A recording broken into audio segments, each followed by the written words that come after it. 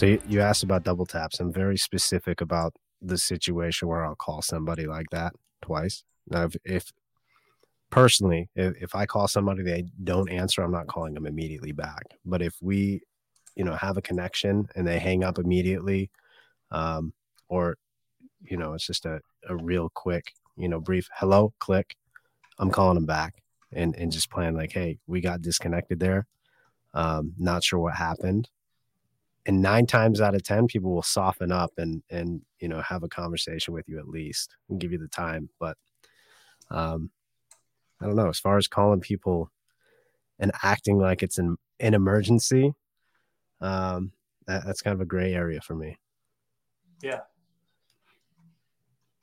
Yeah. I'm pretty much the same way. Now, I've heard of people doing the double tap, which when you're using like a parallel dial or power dial or anything like that, a little harder to pull off, right? Yeah. But I have heard of people that call no pickup, call right back. Where I've never done this personally, but where it works is if somebody has their phone on silent Uh, and they don't hear it ring. If you call back within like less than 60 seconds, then it will ring, which could upset some people. Maybe. I don't know.